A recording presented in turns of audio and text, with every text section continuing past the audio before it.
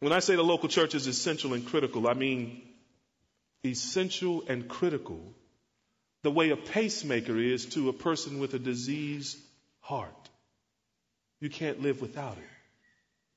When I say it's essential and critical, I mean essential and critical the way a nursing mother is to an infant.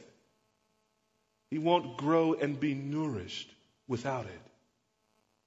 When I say the local church is essential and critical, I mean essential and critical the way a husband and wife's loyalty and fidelity are essential and critical to a trusting, loving marriage. You cannot love without it.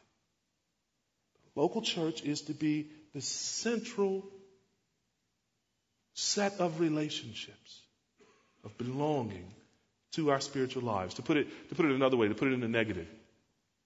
If membership in a healthy local church is not central to your understanding of the Christian life and your daily living, your worship, you are slowly, perhaps imperceptibly, starving, shriveling, and becoming loveless, even if you don't feel it.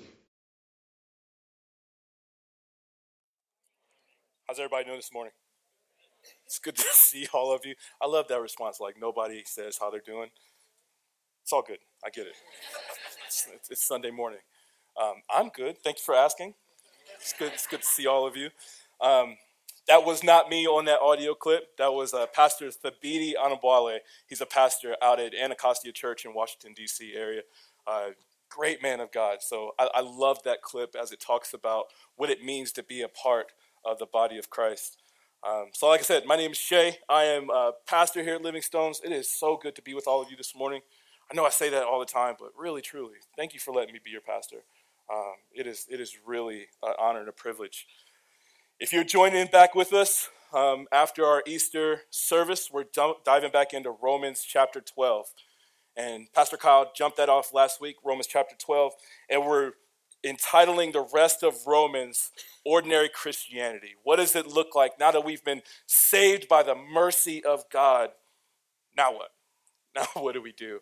How do we live this ordinary Christian life in light of the fact that we've been saved by God? And Romans up to this point in chapter 12, we saw Paul do a brief overview of what it looks like to live in a Christian community. He said that we're to present our bodies as a living sacrifice. He said we're to transform our minds, be transformed by the renewing of our minds. He says not to think of each other or ourselves more highly than we ought to. He says to come together as one body of Christ. And that's where we left off last week. Last week we ended with the idea that when we're saved, we're brought into a family of faith. But Paul says it's more like a body of faith, which with each person having a different gift and ability, but all using them together to glorify God, all under one mission of glorifying Christ. It's kind of like back in the day, you'd wake up on Saturday morning, at least I would. I'd turn on PBS, and there was Bob Ross. You guys remember Bob Ross? Bob Ross. He had like this.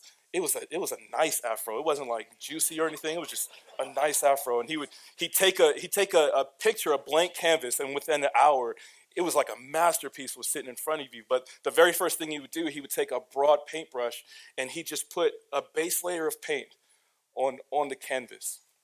And that's what Paul did in that first section of Romans chapter 12. And then Bob Ross, he would go in with his finer paintbrush and he'd do a little happy tree over here and a little happy bush, a lazy river. You guys remember that? Happy birds floating all over the place. That's what Paul is doing through the rest of Romans. He's filling in the details of what it looks like to live in this ordinary Christian life. And that's what we're doing here today with this text. And it's asking the question, what does it look like to live in an ordinary Christian community? Just ordinary life. What does it look like? What does it look like for us to model Christ in how we love one another? And what we're reminded of as we see this love, we're reminded of Christ on the cross. And with Christ on the cross, he was commingling two different types of love. We see the agape love of God and we see the phileo love of God as we look at Christ on the cross. And if you're not familiar with those two terms, agape love is an unconditional, unmerited, without favor, love just for the sake of loving type of love. It's love just because. Sometimes it's love in spite of what the other person has done to you. And we see that with Christ as he's coming out of his heavenly throne to come and dwell among people to the point that he would die on the cross for them. Agape love of God. And then we also see the phileo love of God. Phileo is where we get our word for Philadelphia, the city of brotherly love. And this brotherly love it's a familial love. It's love that's born out of being in a family with someone. And when we see Christ upon the cross, when we see the love of God that loves us in spite of our wrongdoing against him, he invites us into a new family. So now, under the blood of Christ, we have a new blood family. We have a new phileo. We have each other. We have the church of God. We have Christ with us as the body, with Christ as the head. That's what we see when we see this text. And to steal from Pastor Kyle last week, I'm completely ripping him off. So when you see him, don't tell him. Shh. Our faith is not just me and Jesus, it's we and Jesus. When Christ saved us, he didn't save us into an isolated faith. He brought us into a body of believers, interdependent on one another for life and discipleship and growing up into Christ. We can't do faith and discipleship and love in isolation. We need each other. It's not just me and Jesus, it's we and Jesus. It's going to be the main point of what I'm driving home today. And when we see this love that's displayed and manifested in a Christian community, it must be a genuine love. It must be an active love, and it must be done out of humility. That's going to be my 3 points. It must be genuine. It must be active. And it must have an air of humility about it. So let's dive into the text. If you have a Bible, we're going to be in Romans chapter 12, starting in verse 9. If you don't own a Bible and you're grabbing one of those hard black Bibles around the room, we want you to have that. A part of the reason why we take up offering is so we can bless you with the word of God, because we can see its life-changing effects as we actually dive into it. So we want you to have it as a gift from us. Let's dive in. Page 948 should be in those Bibles. Romans chapter 12, verse 9. Let's read it. It says, let love be genuine. I'm going to stop there. This is going to be a long sermon. Let love be genuine. The word that Paul uses here for love is that agape love. He said, agape one another genuinely. That genuine being upfront, being true, being love with integrity. When I think about integrity, I think of, like, say you take your boat out to Pyramid Lake and you cast it out in the water. You have faith in that boat that it doesn't have cracks or holes in it. And the longer you stay out on it, you know you're going to stay afloat because it's a boat of integrity, right? You guys see that? But if that thing got a crack down the middle of it, or there's a hole in the bottom of the boat, guess what's going to happen? Somebody's going swimming. Because that boat doesn't have integrity. And that's what Paul is getting at with our love as we love one another in the Christian faith. If it's not love with integrity, eventually our love and our faith with one another, it will start to sink and it will fail. Let love be genuine, Paul says. Let it be with integrity, Paul says. And see, the opposite of integritous love is deception. And nowhere more clearly do we see this than we see Judas marching Roman soldiers into the garden to arrest Jesus.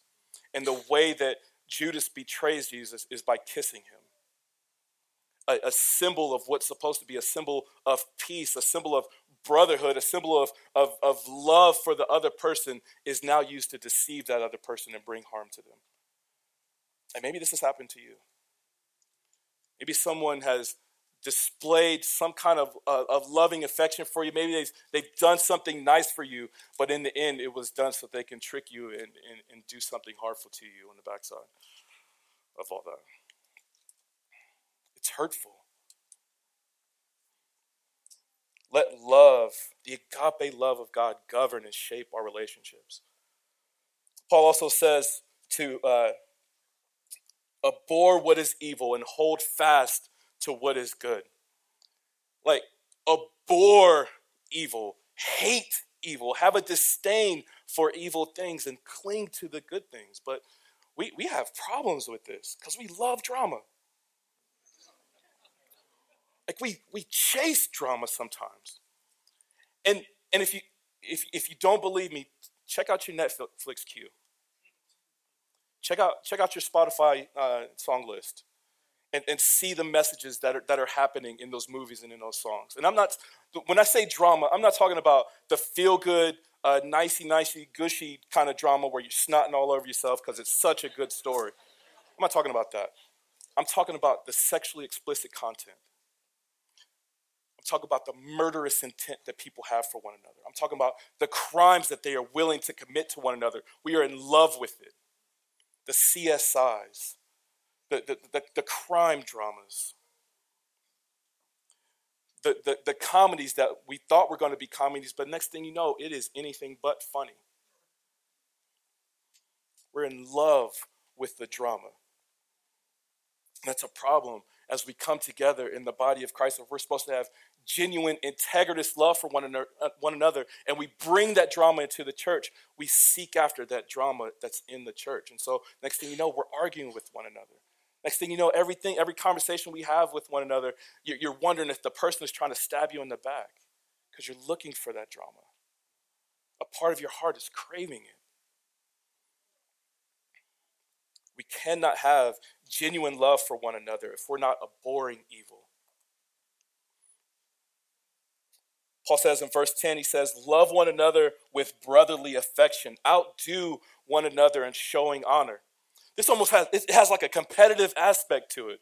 Like we should be loving each other so much that we start to compete with one another for how much good we can do to one another. And not like, I'm going to one-up you every time you do something for me. You give me a meal, I'm going to give you like a whole buffet. It's not like that. It's not climbing the ladder on top of each other. It's actually humbling yourself before each other.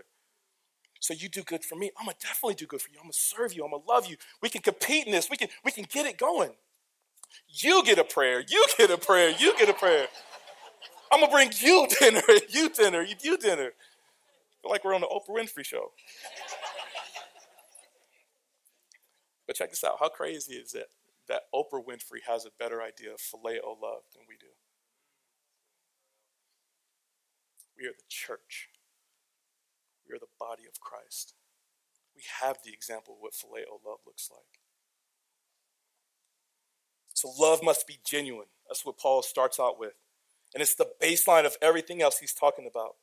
Not only is love genuine, it must be active. Look at verse 11. It says, do not be slothful in zeal.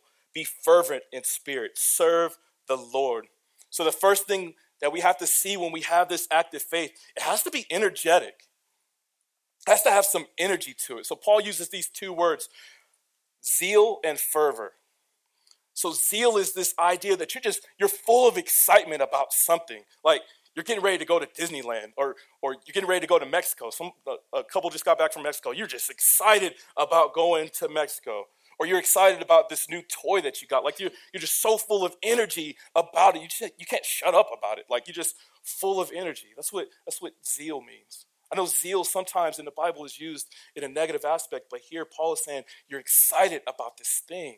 Paul himself said he was zealous to put the church basically out of commission. But that's not what he's communicating here. He's saying have passion and excitement about something.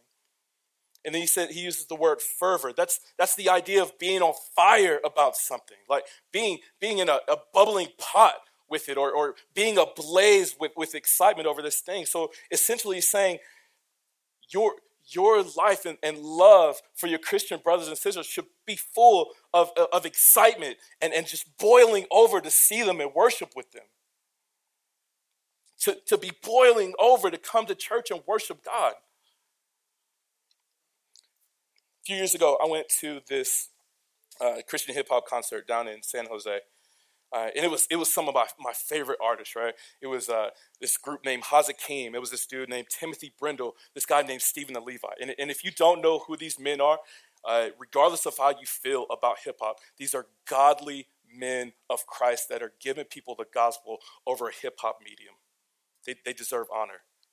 They are giving people the gospel, and people are coming to faith through this medium.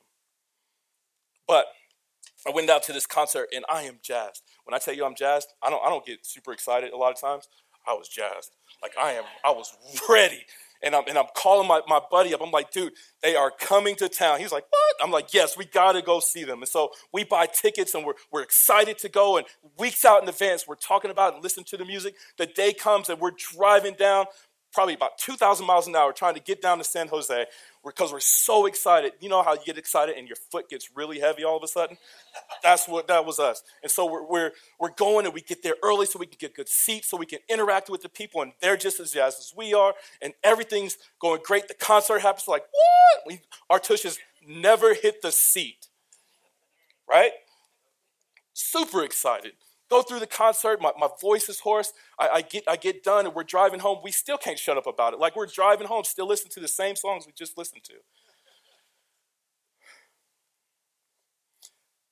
I've seen some people come to church or their community group, and you can tell by the expression on their face they'd rather be anywhere else in the world than worshiping with their brothers and sisters in Christ. Absolutely anywhere else. Paul says, be filled with fervor.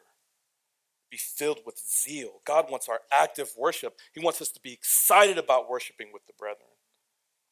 Active in our faith. Not just passively taking it on. Active in our faith. But that's tough, right? There's some days when the previous day was just too tiring. It was too much yard work, or your kids woke up way too early and you got beef, or I don't know. It's all kind of things of why people don't have this excitement when they get here. And maybe you know what I'm talking about. We need a constant renewal. We need to be constantly renewed in our faith. And that's what Paul is trying to communicate in verse 12. Look what it says. It says, rejoice in hope. Be patient in tribulation. Be constant in prayer. Did you guys ever used to go to a Chinese food place and you get your fortune cookie and you open up your fortune cookie and when you read it, you add the little phrase at the end? Okay, so y'all, I know something. I want us to add a little phrase at the end when Paul is reading right here. And the phrase I want us to add is with one another. Okay, let's read this together. It says, rejoice in hope with one another. Be patient in tribulation with one another. Be constant in prayer with one another. We are not in this Christian faith alone. And when we feel like we're not being active in faith, it's because we're not engaging with one another. Rejoice in hope with one another. Did you get a new job? Rejoice in hope with one another. Are you having a baby? Rejoice in hope with one another. Did your car start this morning? Rejoice in hope with one another. Did your car not start this morning? Be patient in tribulation with one another. Do you have something going on in your life? Be patient in tribulation with one another. Be constant in prayer with one another. You want to know how to rejuvenate and renew your faith when you're just not feeling it? Be with one another. It is the mark of a failed faith, those who continually isolate themselves. If you ever watch Animal Planet, the lions don't go after the big herd. They isolate one gazelle. And when Satan can isolate you is when you're in the most danger. With one another. Be active in your faith. Constantly renew one another. And then Paul talks about having hospitality as a measure of your active faith. Look what it says in verse 13. It says, contribute to the needs of the saints. Seek to show hospitality.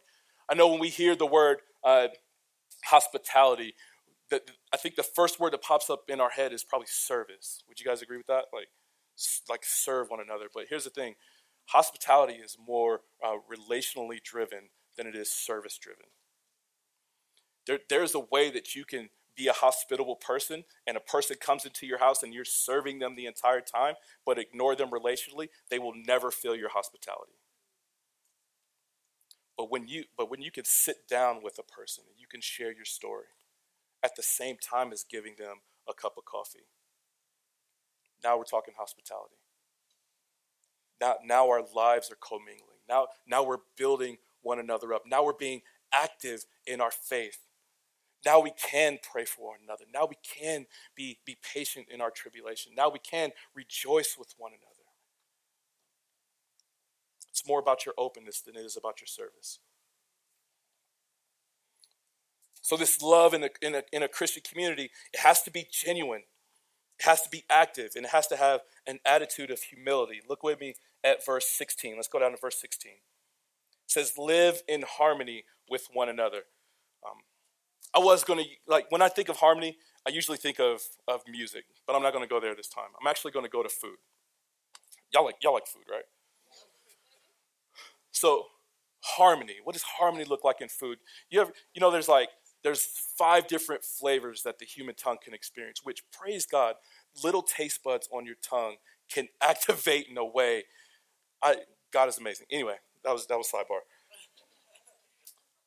Spicy and salty and sweet and sour. And when those things come together in one dish, that dish is amazing. But what happens when one of those is out of balance? What happens if you add a little bit too much salt? It is ruined. You ever made a dish that was way too salty? Or you put too much vinegar and you're like, oh no, this is going in the trash. Paul's saying live in harmony. Harmony takes humility. I love garlic. I put garlic in everything. I put garlic in cereal sometimes. I'm kidding. I don't. I love garlic. But if garlic is the best, if it's the best spice to me and I use too much, I'm going to overpower the entire dish. You guys get where I'm going with that? If they do not all humble themselves to marry together in the perfect blend, the whole thing is ruined. Paul says, live in harmony with one another. There's some of you that may have more skills than this person. Sure enough, you might have more skills, but you are called to live in harmony with one another. You might be the best orator that the world has ever seen, and you look at this person that's sweeping and mopping the floors and think you're better than them. You're not. Both are contributing to the body of Christ so that we can honor him. Live in harmony with one another, it says. And then that second half of verse 16, it says, do not be haughty, but associate with the lowly. Never be wise in your own sight. I think the point that Paul is driving home here is the difference between sympathy and empathy. Sympathy, you can look at a person's situation and you can say, man, I feel sorry for them. And you might be genuinely like sorry for them, but it's from afar. And you say, man, I'm a pray for them. I have sympathy on them. Empathy isn't like that. Empathy goes out of its way. It humbles itself to go into the person's situation and dwell there with them. It might be the messiest situation ever, but empathy dwells in the midst of that situation. That's what Paul is saying here. Like you have to have empathy to live this humble life in Christ. It says, don't be haughty. Humble yourself. Have empathy with that person. Can you imagine if Christ didn't have empathy on us? Can you imagine if he stayed in heaven and said, Dad, I feel sorry for them. I think I'll pray for them. But he didn't do that. He got off of his throne. He put aside a piece of his divinity, humbled himself to the point of humiliation and dying on the cross to come and dwell in the flesh. He dwelt with us, experiencing every single tribulation just as we do, yet was without sin. It's the mark of humility. We see empathy at work when we see Christ. So I want to go to verse 17. But here's the thing. Commentators usually say that this is a point where Paul kind of switches his focus and takes his focus away from the church and puts it on people outside the church. And as people are outside the church, what do we do when they do harm to us? But I think if you guys are like me, I'm prepared for that. I'm good with that. Like I can face it. My heart is prepared for it when I have opponents outside the church. It's when my focus is on the outside of the church and I get stabbed in the back that really hurts. Where I'm from, we call those people frenemies. People that look like they're your friend to your face, but they're anything but when you walk away. What do we do with those people when they're in the church? And even though Paul may not be saying that, that's what I'm going to say this morning. So here we go. Verse 17. It says, repay no one evil for evil, but give thought to do what is honorable in the sight of all. Paul says, as people that may be stabbing in your back when they do stuff to you, trust me, I've had Christian friends that I had as close as brothers to me stab me in the back. And it hurts. It hurts way more than somebody outside the church trying to hurt me. And maybe you've experienced that too. Somebody in the church has done you wrong. It says, don't repay evil for evil. Give thought to do what's honorable. If they talk bad about you to your back, talk good about them to their face. Don't go this whole tit for tat thing. Try to do what's honorable toward them, Paul is saying. Build them up. Don't try to tear them down, even though they're trying to tear you down. Whew. Y'all, I'm preaching to myself on this one, man.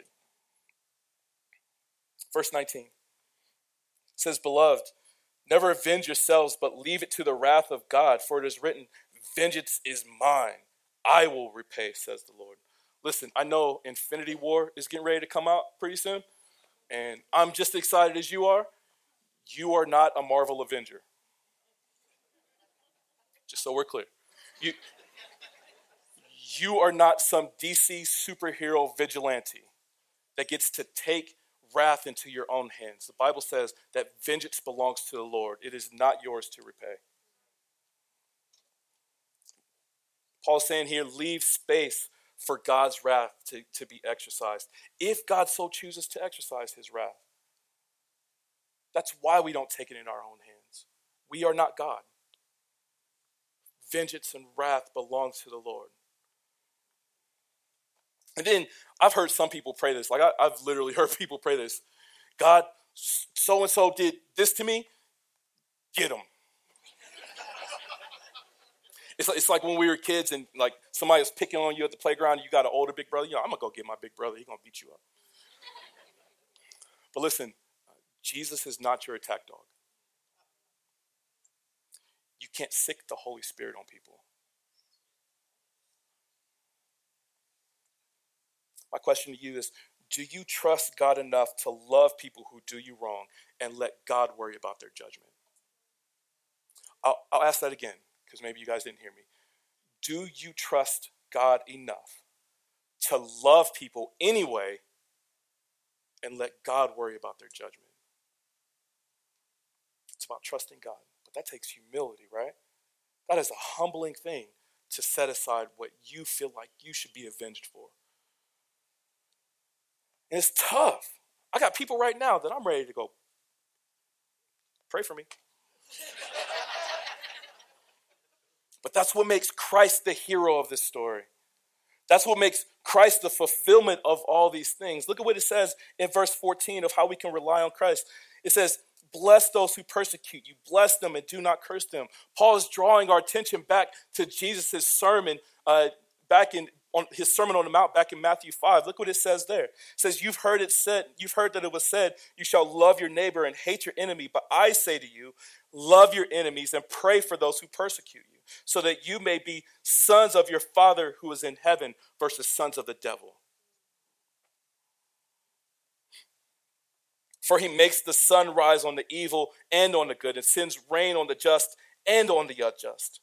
For if you love those who love you, what reward do you have? Don't even the tax collectors do that? Tax collectors were thieves back then. Don't even thieves do that? And if you greet only your brothers, what more are you doing than others? Don't even the Gentiles do the same? Gentiles were considered pagans. Don't even pagans do that? What? You therefore must be perfect as your heavenly Father is perfect. I failed like 3 times this morning. Because the call is to love with perfect genuine, with perfect integrity. The call is to be active in our faith all the time. The call is to have complete humility in all of our relationships. That is the call. That's why we rely on Christ. We can't do it perfectly. It's why he had to come and do it perfectly on our behalf, fulfilling the totality of the law so that we can love God and love our neighbors under the blood of Christ. We can see Jesus' example of how we have empathy for one another. Look what it says in verse 15. It says, rejoice with those who rejoice and weep with those who weep.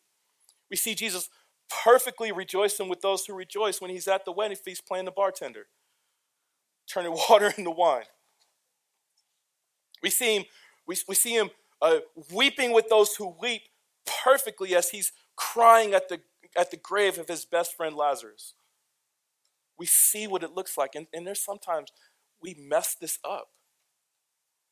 We need Christ. We need him to be the hero of our story. We need him to do these things perfectly on our behalf. Christ died so that we could have the ability to live like this. And he sent his Holy Spirit to empower us to model Christ. So we pray for those things. So now what, Pastor Shay? That's a lot of good talk. How do we apply this stuff? I think Paul gives us a few examples of how we can apply this. Go back to verse 18 real fast. It says, if possible, so far as it depends on you, live peaceably with all. Listen, there's going to be times when you're trying to live this way and people are just going to flat out reject what you're trying to do because they've got their own stuff. They've been like either emotionally or spiritually or maybe even sometimes physically abused. And you're not going to be able to live peacefully with them. But so far as it depends on you, live at peace with everyone you come in contact with. And listen, I know like there's some stuff that happens to people and they end up being victims of crimes. So far as it depends on you, you may not be able to enter into this relationship with this person again. And probably the safest thing for you is to step away from it. But think about this, Christ did. Christ entered into a relationship with his victimizers.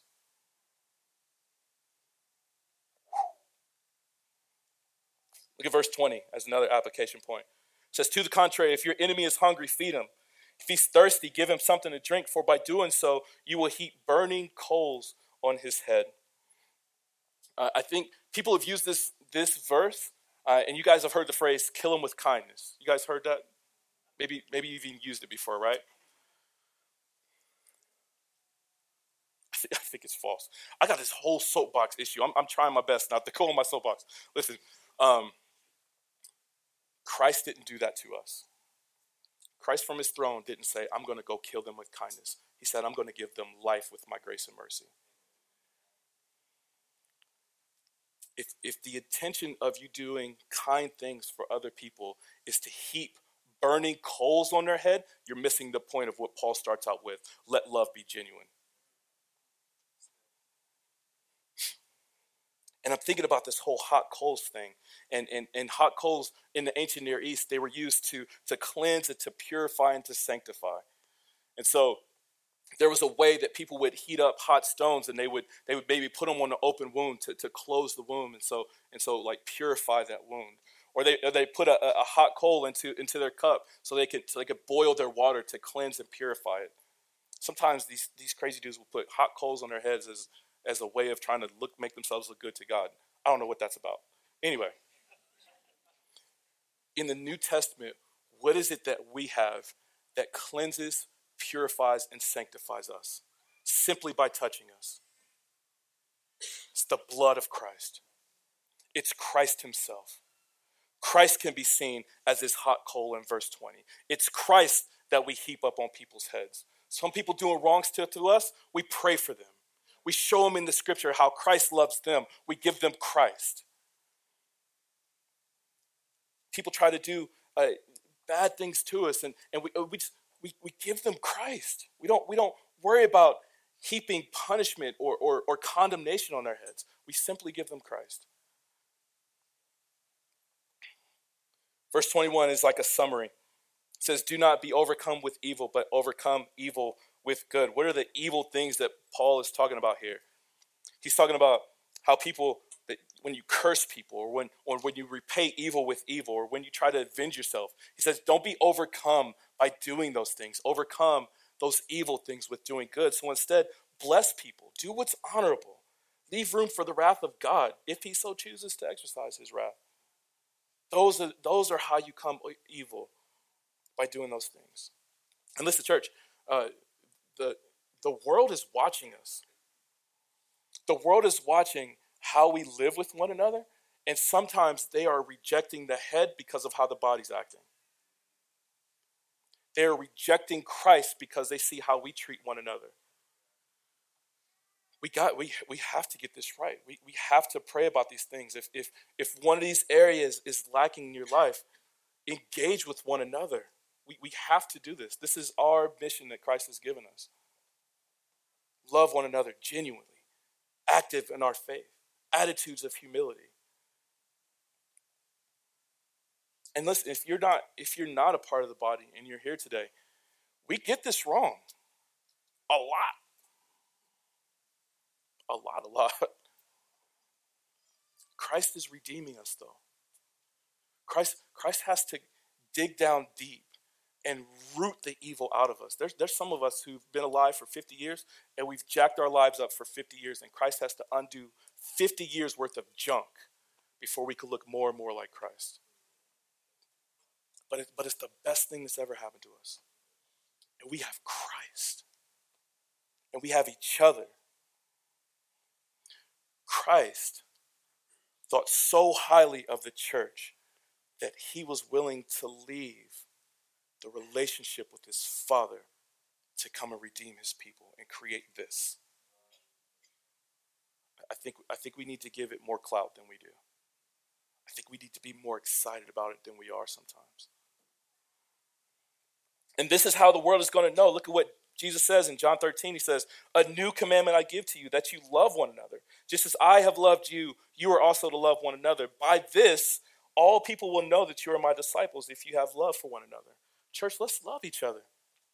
Let's have genuine love for each other.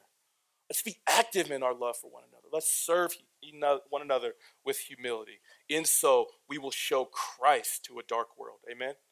Amen. You guys pray with me. Lord God, thank you for this morning. Thank you for this message. You know I needed to preach this. But you were so good. You were so good to us. Better than we could ever be to ourselves. Better than we would ever be to one another. Continue to show us what it means to love each other genuinely. To love one another actively. And to be humble in our relationships with one another, God. We need you on this. We want to be your representations to this world that needs you so much. God, thank you for sending your son. Jesus, thank you for being willing to die for us. Holy Spirit, thank you for dwelling with us so that we can live this life in modeling Christ. It's in Jesus' name we pray. Amen.